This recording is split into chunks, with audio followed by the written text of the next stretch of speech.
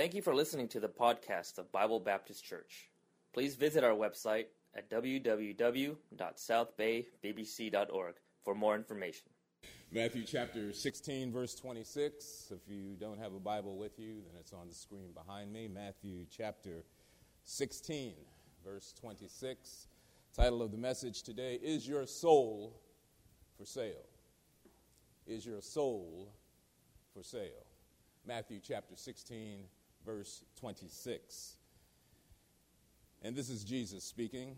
And the Bible says, For what is a man profited if he shall gain the whole world and lose his own soul? Or what shall a man give in exchange for his soul? Let us pray. Our gracious and heavenly Father, we thank thee for this opportunity to proclaim thy truth today. We would ask in the name of Jesus Christ that your Holy Spirit continue to dwell in our midst, that we might not do anything to offend him. We pray that you would touch our hearts, touch our souls, touch our spirits, and speak to us through your eternal word. And if there is one in our midst today who is yet to trust Jesus Christ as Lord and Savior, we pray that today would be his or her day of salvation. Speak to them through your word. Speak to them through the preaching from these lips of clay, that we might see someone come to a saving knowledge of Christ. As we pray in Jesus' name, amen. Jesus speaking says, For what is a man profited if he shall gain the whole world and lose his soul? It's a familiar text. But what I want you to focus on is, what shall a man give in exchange for his soul? See, essentially what Jesus is saying is that there are a lot of glittering lights and baubles in this world that distract us. And there are things that we want in the flesh. There are things that we are willing, some are willing, to exchange their souls for. Be it fame, be it fortune, be it increased knowledge, be it the pleasures of the flesh or the pleasures of this world. And this is nothing new. Technology has changed. We have indoor lighting, indoor plumbing, carpets on the floor. But the heart of man, your heart, is the same today as it was 5,000 years ago. There is sin, and there is the desire for sin. And there are those who are willing to exchange their immortal soul for the pleasures of this world, be it fame, fortune, increased knowledge, or whatever. And Jesus goes on to say, What shall a man give in exchange for his soul? In other words, once that soul is lost, once that soul, that person dies and the soul goes to hell, there is nothing you can give in exchange for your soul. I thought that was a pretty profound thought. Because, see, the Bible says that today is the day of salvation. If you have yet to trust Jesus Christ as Lord and Savior, you have an opportunity today, before I finish this sentence even, to come to a saving knowledge of Jesus Christ by simply trusting him. However, if you slip into eternity without Jesus Christ, if you slip into eternity without his blood covering your sins, if you slip into eternity without a personal relationship with Jesus Christ, then your soul is lost forever. There is no redemption in hell. There is no angel that will come through the gates of hell and carry you out. There is no way that the blood of Christ will cover your sins once you have left this planet and enter into the gates of hell. But God is merciful, amen? God has grace, amen? God has given us a means of salvation through our Lord Jesus Christ. And our Lord reaches out and tells us, What is a man profited if he shall gain the whole world? Or what shall a man give in exchange for his soul? The title of this message is Your Soul for Sale? It seems like an archaic, a medieval thought about the devil appearing and making you an offer for your soul. However, May 24th, 2015, this is the Daily Breeze. And between services, I like to read the Sunday paper. So I'm going through the Daily Breeze, local newspaper, and what do I see but an article titled, Would You Sell Your Soul? And this is the 21st century. And it begins by, suppose you were offered a chance to make a lifelong dream come true. The only catch was that you had to sell your soul to the devil. Now, this idea of selling one's soul to the devil is not a new concept. In Germany, back in the 15th century, a fellow named Faust is featured in this literature where he's a pretty well-to-do guy. He's got a nice home, and he's smart, and he's knowledgeable, but he wants more in life. So Faust says, I wish I had more. And lo and behold, an emissary from the devil shows up named Mephistopheles and offers Faust anything he wants in life in exchange for his soul. And at the end of a certain amount of time, Mephistopheles would come back and claim the soul of Faust. This story has replayed itself all throughout Western literature. In America, the story is called Daniel Webster and the Devil. It was written about the time of the Revolutionary War back in the 1700s. And basically the story goes that Daniel Webster, who wrote Webster's Dictionary, who was a very, very famous orator at the time, well-known individual, well, this is a story of fiction, and Daniel Webster is the hero in the story. And essentially, this young man sells his soul to the devil, and then when the time comes for the devil to collect his soul, he goes to Daniel Webster and he says, Mr. Webster, please, the devil's coming after my soul. Can you help me? So Daniel Webster represents this young man in the devil's court of law. And in this court of law, there's a jury of 12. There's a jury of 12 sitting there. And they're all damned souls that have been condemned to hell. They're all former American patriots, and they've all done something horrible to find themselves in hell. And then they sit on the court and judge of this young man and representing the devil. Needless to say, Daniel Webster wins the case, and I won't tell you how he wins the case. We can talk about that later. But this story continues all the way through literature. Tons of movies, tons of Twilight Zones, have this concept of the devil showing up, offering someone some money for their soul. But Jesus had to deal with the devil specifically. This is not some archaic concept out of literature or fiction. We find that our Lord himself found himself being contested for his soul from devil himself. If you would, Matthew chapter 4, verse 8. Matthew chapter 4, verse 8. And it's popping up on the screen. Matthew chapter 4, verse 8. We find Jesus in the wilderness. And Jesus is being tempted by the devil. And the Bible says in Matthew chapter 4, verse 8, again the devil taketh him, Jesus, up into an exceeding high mountain, and showeth him all the kingdoms of the world and the glory of them. And the devil says to Jesus, all these things will I give thee, if thou wilt fall down and worship me. Then said Jesus to Satan, get thee hence, Satan, for it is written, thou shalt worship the Lord thy God, and him only shalt thou serve. So even our Lord Jesus Christ hungered 40 days and 40 nights out in the wilderness, starving, thirsty, filthy for being out in the desert. No place to lay his head. He's sleeping on rocks. He's sleeping in caves. It's a terrible state to be in. Spiritually, he's diminished. Physically, he's weak. And in the midst of his weakness comes the devil. That's how he does in your life, isn't it? In times of stress, in times of pain, in times of need, an emissary of the devil will come. The devil doesn't always show up personally. He shows up personally because this is Jesus. But he's got enough emissaries out there that he'll send to kind of pick at your soul at times where you're weak and there's despair, or you might be desperate or depressed even. And Jesus came to give us an example that we might follow in his steps. Jesus was like you and I at this moment of temptation. He was hungered. He was weak. He was tired. He was lonely. And then the devil comes and offers him all the glittering baubles. He shows him the kingdoms of this world, pulls back the veil, and there's Rome, there's Paris, there's Hollywood, there's Beverly Hills, there's Brentwood. Oh, yes. All the kingdoms of this world. Microsoft, Google, all the kingdoms of this world. Apple, Wells Fargo, all the kingdoms of this world Cedars-Sinai Hospital, all the kingdoms of this world, everything that a man could possibly desire. That's what he showed to Jesus.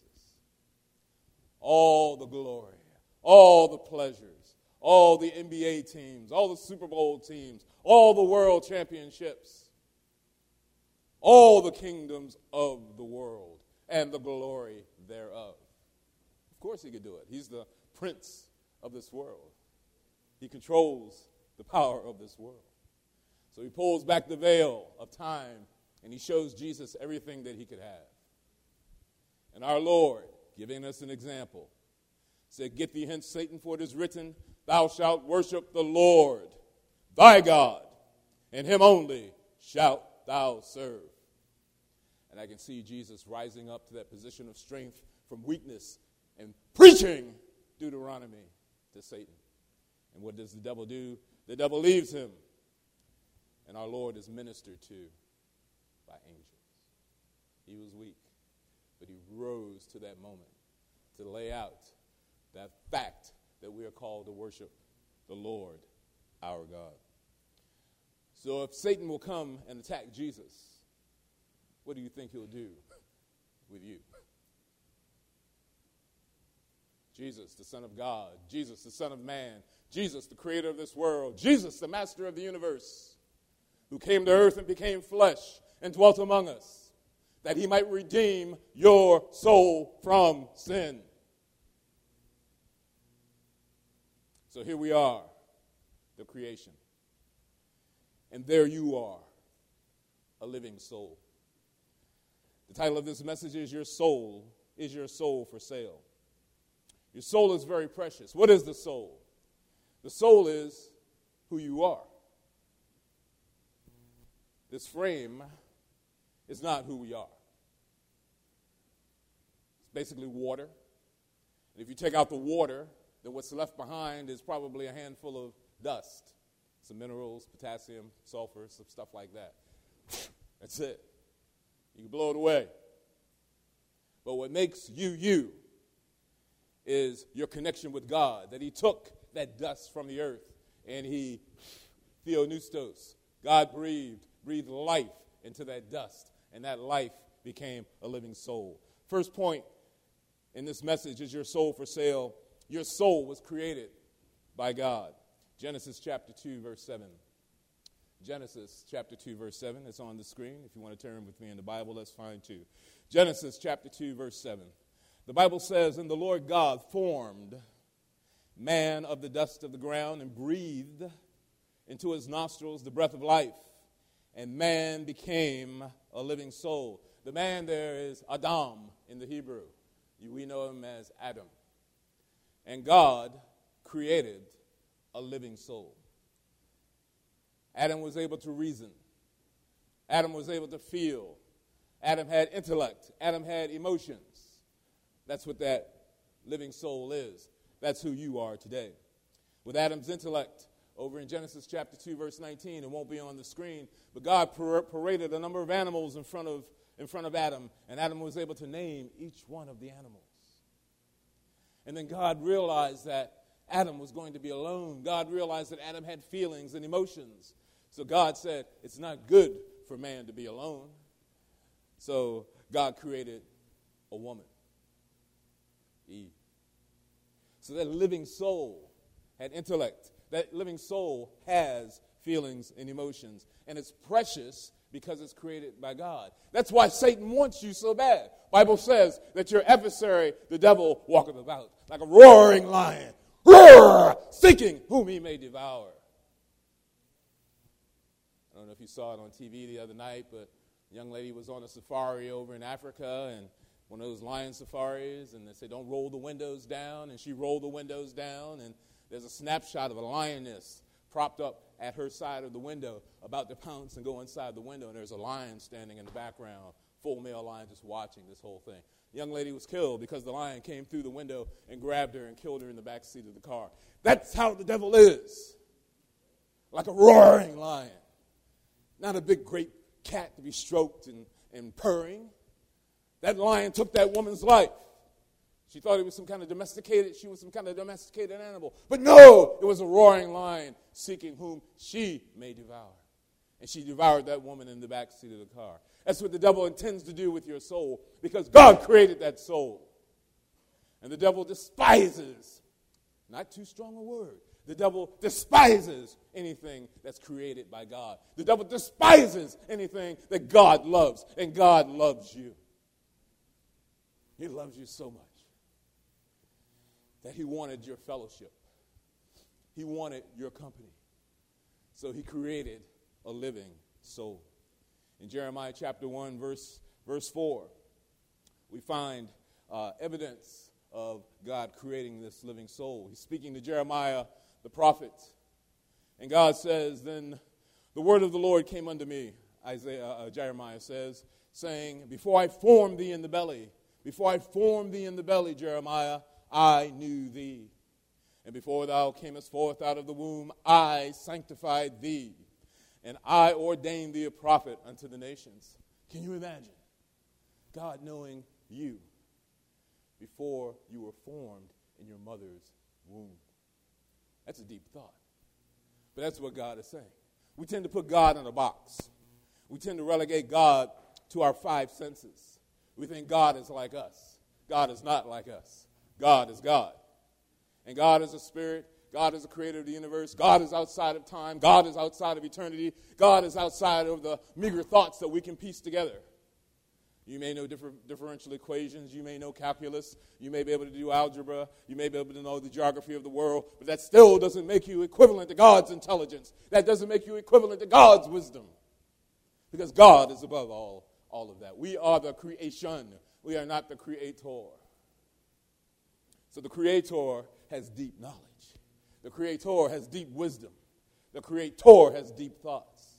And it's so deep that before you were in your mother's womb, Jeremiah says, God knew you. That precious soul. Moving on. In Acts chapter 17, verse 23. Acts 17, 23. And this is all under the same point. Your soul was created by God. Here we have Paul. So Paul is speaking, and he says, for as I passed by and beheld your devotions, talking to the Greeks, I found an altar with this inscription, to the unknown God. So he's moving through Greece. There are altars. There are statues everywhere to Greek gods, blah, blah, blah. But he sees a statue to the unknown God. And Paul says, I found an altar with this inscription, to the unknown God, whom therefore ye ignorantly worship, him declare I unto you. You don't know who you're worshiping? Let me tell you about him. God that made the world and all things therein, seeing that he is Lord of heaven and earth, dwelleth not in temples made with hands, neither is worship with men's hands, as though he needed anything, seeing he giveth to all life and breath and all things. He giveth to all life and breath and all things. He giveth to all life and breath and all things. That's what God does. He gives life to everything, not a few things, not just to the fish in the sea, but to all things. Not just to the kids in kindergarten, but all things God gives life to. But we want to put God in some little container where we can control him. This is the creator of the universe. God created all things, including your soul.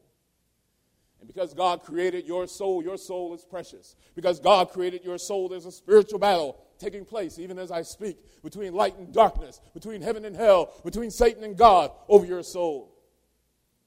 And God won the battle. The battle's already won. When Christ died on that cross and he was buried and he rose from the grave, hallelujah, he won the battle. But still, the aftermath rages on. Still, there are parts of the book that have to be fulfilled. Still, we have to go through certain parts of Daniel. Still, we have to go through certain parts of the Revelation. However, the battle has been won. May not look like it. We have ISIS going crazy over in the Middle East. We have people with knives threatening to behead police officers up in Boston. We have all types of problems and trials and tribulations. The economy is going bad. We can't find work. We can't find jobs. Gang violence out there. Mothers killing their children, fathers killing their sons. It seems like the world is spinning off its axis, but God is in control. It is God. It is God. It is God. And it's God's plan that is being fulfilled. So God created the human soul, and God takes care of that human soul. And all you have to do is keep your faith and confidence in Jesus Christ, Christian. All you have to do, if you don't know Christ, is put your faith and confidence in Jesus Christ, and I'll tell you how to do that in just a moment. The title of this message is Your Soul for Sale? My first point is that your soul was created by God. Secondly, your soul is contaminated. Contaminated. Contaminated. What a word. By sin. The Bible says in Romans chapter 5, verse 12, wherefore, as by one man, back to Adam, sin entered into the world, and death by sin, and so death passed upon all men, for that all have sinned. Your soul is created by God. When God created your soul, it was not contaminated by sin. When God breathed life into that dust, and that life became Adam, a man, Adam was not contaminated by sin at that time. He was holy. He was pure. He had a personal relationship with God. He and God walked together in the garden at night. He walked with God. Prayed, talked to God. What a wonderful life. What a wonderful life. Just to walk casually with God. No freeway traffic. Don't have to worry about we're going to Taco Bell or Jack in the Box tonight. Just to be able to walk with God. And God gave Adam a commandment. Do not eat of the tree of the knowledge of good and evil. Seems simple enough. A lot of other trees in the garden, all bearing precious, exotic fruits. It's only one tree there, Adam. Don't eat of the tree of the knowledge of good and evil.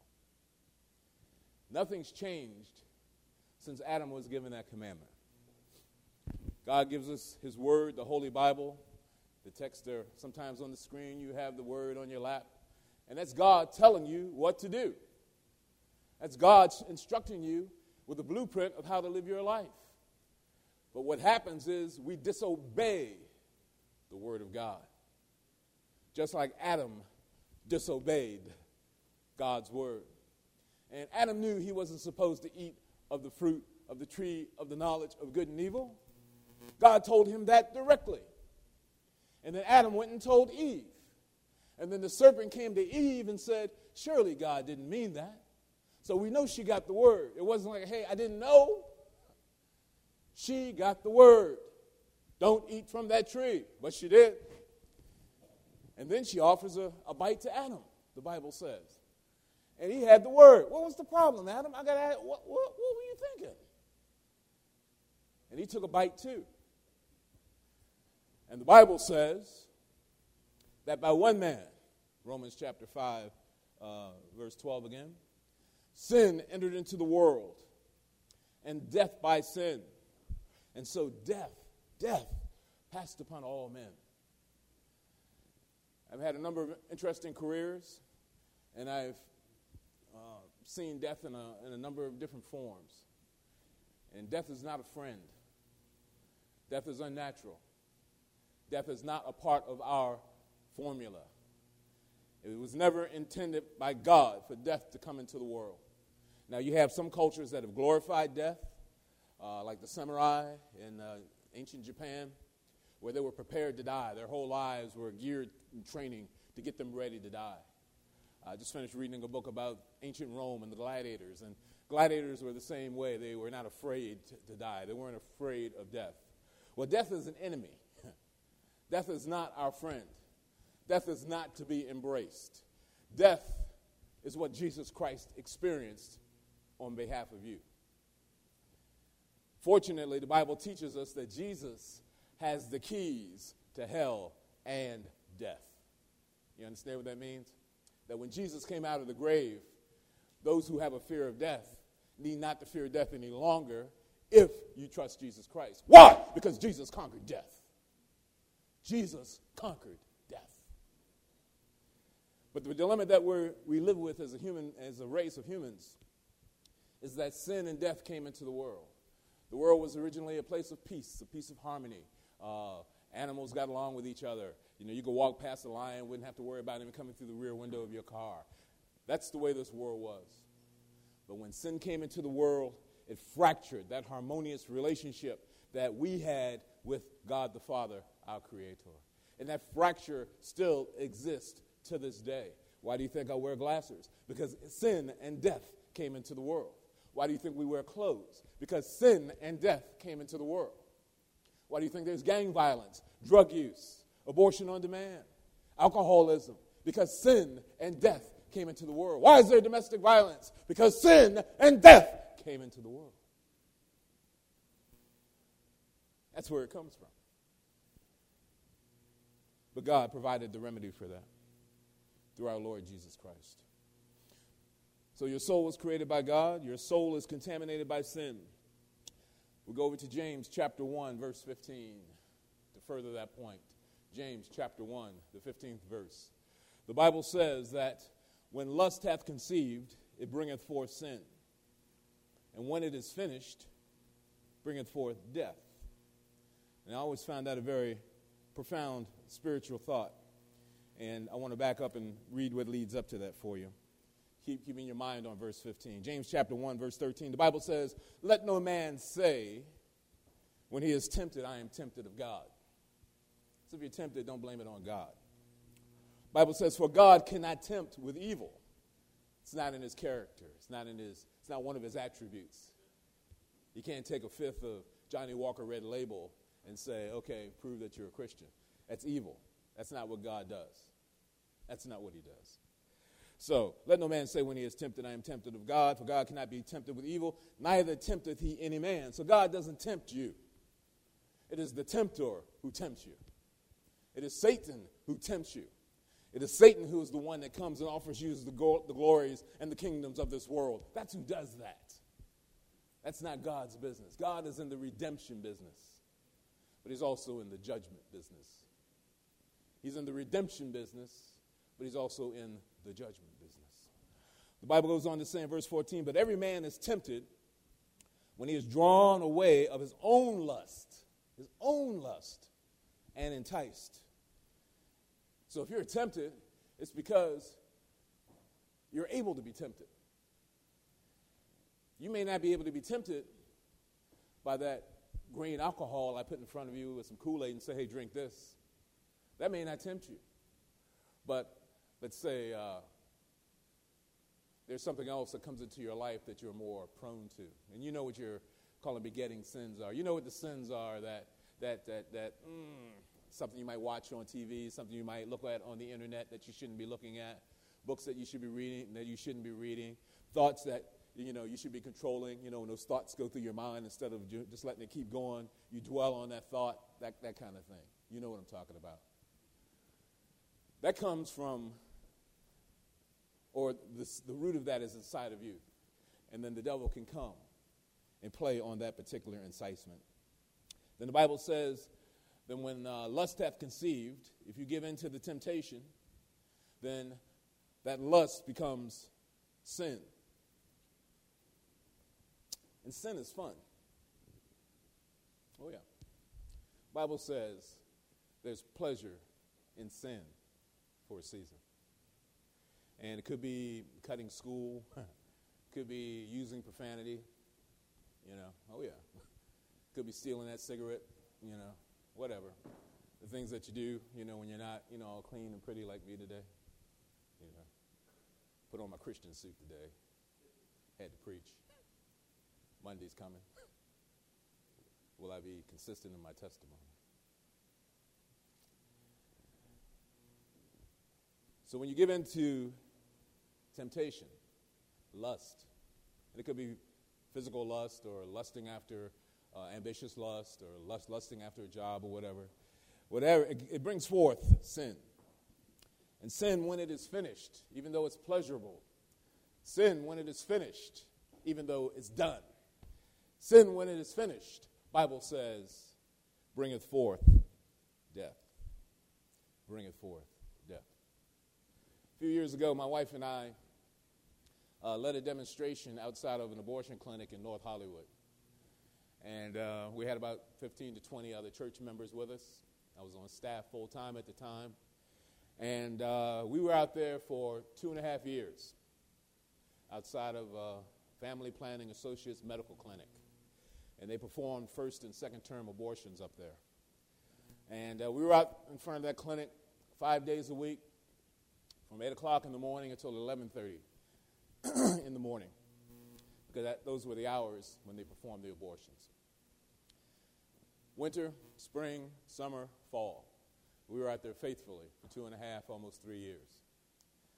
To my knowledge, we persuaded at least 6 mothers, to maintain their children, to keep their children, and then they sent me pictures afterwards. During that opportunity to stand on behalf of the unborn children, spoke to a number of women who came to have that abortion, and let me hasten to say, God forgives that sin. God will cover that in the blood of Jesus Christ. And if there's a man who encouraged a woman to go out and have an abortion, God will forgive that too. Because Calvary covers it all, as Brother Sanko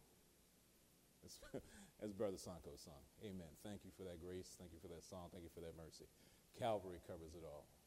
So don't let the devil, beat you up, or someone else beat you up, or someone who had an abortion get beat up over the fact that they had that procedure done, because the blood of Jesus Christ will forgive that sin.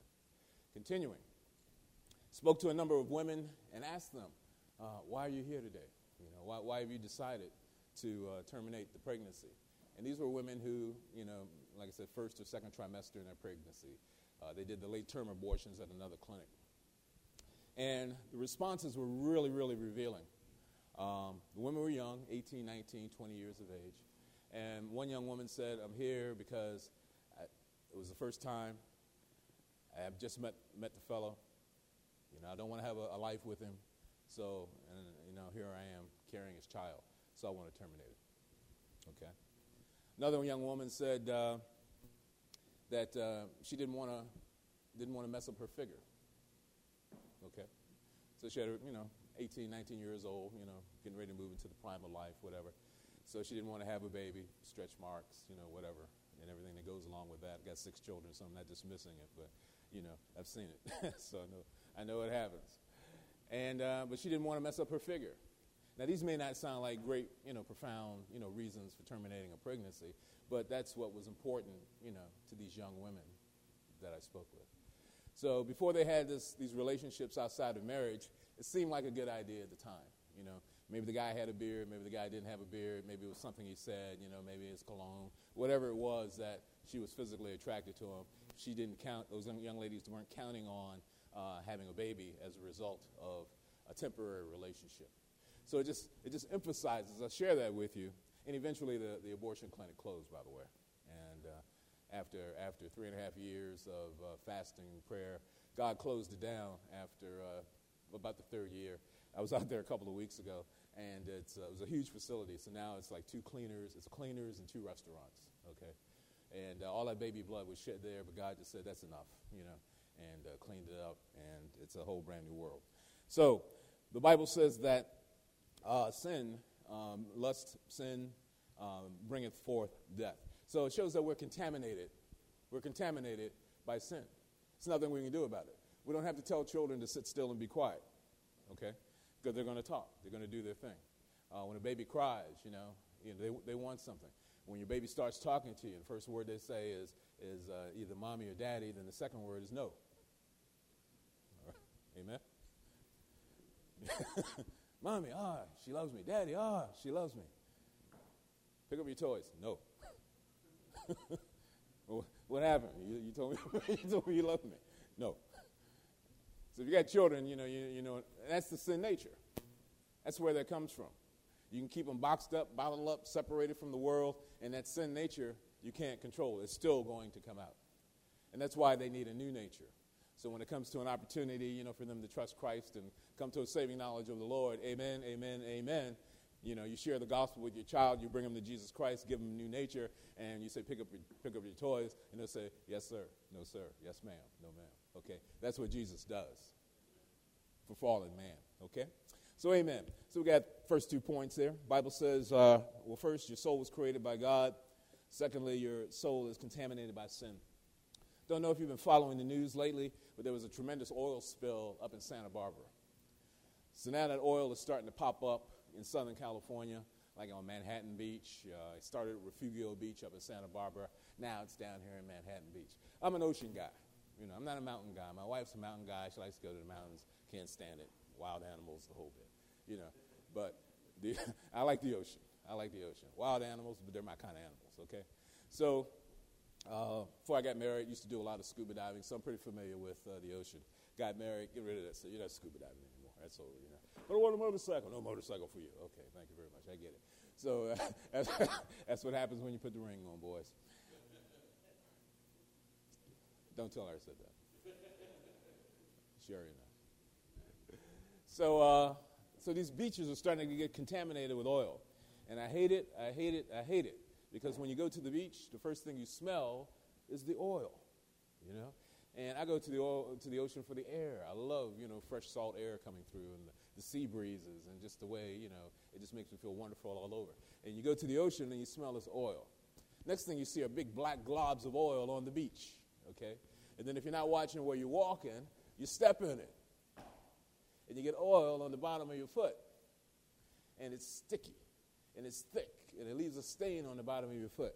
So our pristine oceans, get contaminated when the oil comes into the sea. That's what happens to your soul. If you give in to bitterness, if you give in to anger, if you give in to lust, if you give in to hatred, all that is sin. If you rebel against God, that's sin. If you rebel against your parents, you rebel against your teachers, you rebel against authority, that is sin. And it contaminates the human soul. Does that illustration get it across? Our souls are contaminated by sin. Sin looks pretty on TV. I was watching the news the other night, and Jennifer Lopez, singer, actor, producer, blah, blah, blah, pops up and dancing across the stage and all that stuff.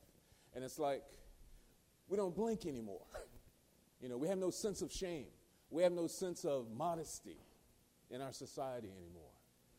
I remember growing up as a kid that just the clothing style, like on TV, for example, they wouldn't let Elvis Presley, they wouldn't show his legs, below the hips because he's Elvis Presley. Okay, that's lost. Okay. There used to be a show called I Dream of Jeannie. Jeannie was in a bottle, very attractive actress. And when Jeannie popped up out of the bottle, she wore a Jeannie outfit that showed her navel. And the censors on TV would not let her show her navel on television. That's the way TV used to be. Okay? I Love Lucy is still on television. All right? That we know. They would not show Lucy and Desi sleeping in the same bed, even though they were married. There was a time where television would not show a bathroom. There would be no toilets on TV shows. And that wasn't that long ago. That was about maybe 40, 50 years ago. Now you turn on TV, ABC, NBC, CBS, not even talking about cable, and it is polluted. Literally polluted with things that you can't sit your child in front of and let them watch TV alone by themselves. And that's just the commercials. Not even talking about the shows. So that's how far sin has taken us. There was a time where we had some sense of Christian memory. There was a time where we had a sense of Christian values. There was a time where this nation was based on Christian traditional values. Now, those are nasty words. And if you profess to know the Lord Jesus Christ, and if you profess to know God and how he's changed your life, then you are the enemy now. And they've got all kind of words for you, like homophobe, transphobe. What is that? Racist, bigot, because you trust Jesus Christ and you believe the Bible as the Word of God. So that's what sin does. It contaminates the world and contaminates your soul. Lastly, Your soul is redeemed by Jesus Christ. Your soul is redeemed by Jesus Christ. You don't have the slide, but I'll give it to you from the Bible. Romans chapter 3, verse 24. Romans chapter 3, verse 23. Romans 3:23. Is your soul for sale? That's a question you have to answer. Am I willing to give up anything, to accept anything in this world for my eternal soul? First, your soul was created by God. Your soul is contaminated by sin. Finally, your soul is redeemed by Christ. I'm cutting to the chase, sound booth. Romans chapter 3, verse 23. For all have sinned and come short of the glory of God, being justified freely by his grace through the redemption that is in Christ Jesus. You might think I'm a good person. You might think that I'm not a murderer. I'm not a child molester. I'm not an abuser of myself, of mankind. I'm not a bully. I'm not somebody that goes on the internet and looks at pictures that I shouldn't look at. I'm not angry. I'm not mean. I'm not bitter. I'm a good person. I don't steal. I don't cheat. I don't smoke. I don't drink. I don't use drugs. I'm a good person. I'm in church on Sunday. What do you think of me, preacher? I'm in church on Sunday. Doesn't that count for something? Bible says, all have sinned, including you, and come short of the glory of God. That is the effect and the impact of sin. Unless you know Jesus Christ as Lord and Savior, unless there's a time in your life where you turn from sin and put your faith and confidence in the risen Jesus Christ, you are a sinner on your way to hell. And once you get to hell, as our opening text said, there's nothing you can give in exchange for your soul. There's nothing you can give to get out of hell. Today is the day of salvation. So how do I get this salvation, preacher? Tell me. You told me that my soul was created by God. You told me that my soul is contaminated by sin. Sounds like I'm in real trouble. Yes, you are. How do I get out of it? Through Jesus Christ. The Bible says, being justified freely by the grace of God, through his grace, through the redemption, redeeming, bought back, that is Christ Jesus. It is Jesus Christ who will buy you back. You can't be good enough. You can't be smart enough. You can't be philosophical enough. You can't be intellectual enough. You can't be kind enough. You can't be generous enough to redeem your own soul. That's a news flash for somebody in this room, because you're basing whether or not you go to heaven after you die on the fact that you do some good works and that basically you're a good person. Well, that's the heaven of Hollywood. The heaven of the Bible, the only way in is through the door. And the door has a name. Jesus made it plain. It's not hard to become a Christian. It's not hard to get your soul cleansed by the blood of Jesus Christ. It's not hard to be redeemed. It's not hard. Jesus said, I am the door. It's not a symbolic door. It's not a metaphysical door. It's not a supernatural door. The door is a person. And the person is Jesus Christ. The Bible says that we are redeemed by Jesus Christ. That's what the passage is talking about. And you can do that today. So what's it all mean? It means that without Jesus Christ, your soul is condemned to hell. Doesn't matter how good you are, how smart you are, how kind you are, how generous you are. Without Jesus Christ, doesn't matter if you come to church every day, you sing in the choir, you preach in the pulpit, you play a piano, you teach in the Sunday school. Doesn't matter. Not by works of righteousness, which we have done, the Bible says, but according to his mercy of God, he saved us. Those who know Jesus Christ in the room, you can testify to that, because you remember how you were before you met Jesus on the Damascus Road. You remember what kind of life you lived before you met Jesus on the Damascus Road. But when you met Jesus, he turned your life around. If you don't have a testimony, if you can't stand up and talk about Jesus and what Jesus has done for you and how he's changed your life, then you need Jesus Christ today. And he's not requiring anything from you. You don't have to join the church. You don't have to give a lot of money. You don't have to stand up and give a testimony. You don't have to do any of those things. All you have to do is put your trust in Jesus Christ. That easy, preacher? That easy. Thief on the cross. Jesus is in the middle of the cross. There's a thief on the left side. There's a thief on the right side. This one is just railing, if you're the Christ, get us down from here. The other thief looks at him and says, I believe you are the Christ. And Jesus in the middle says, today you will be with me in paradise. The thief who believed, did he join the church? Did he tithe his money? Did he go to the synagogue? Did he read the Bible? Did he become a preacher? Did he go to Bible school? Did he go to Bible college? Did he go to seminary? Didn't do any of those things. He simply believed. And Jesus said, today you will be with me in paradise. You go to heaven today, who's there? Thief on the cross. Left the cross behind. Trusted Jesus Christ, got saved. Other thief burning in hell. Why? Because God hates him? No, he didn't trust Jesus. The Bible says that the Lord is not willing that any should perish, but that all should come to repentance. Even this fellow could have been saved, but he chose not to. He chose to say, oh, I got Christ, bad guy. No. If he had trusted Christ, he could have been saved. So I'm going to wrap up. The Bible says, or the title of this message is Your Soul for Sale? Your soul was created by God. Your soul is contaminated by sin. And your soul can be redeemed by Jesus Christ. If you're born again today and you know Jesus Christ as Lord and Savior, then simply put your faith in him continually. Run with patience the race that is set before you.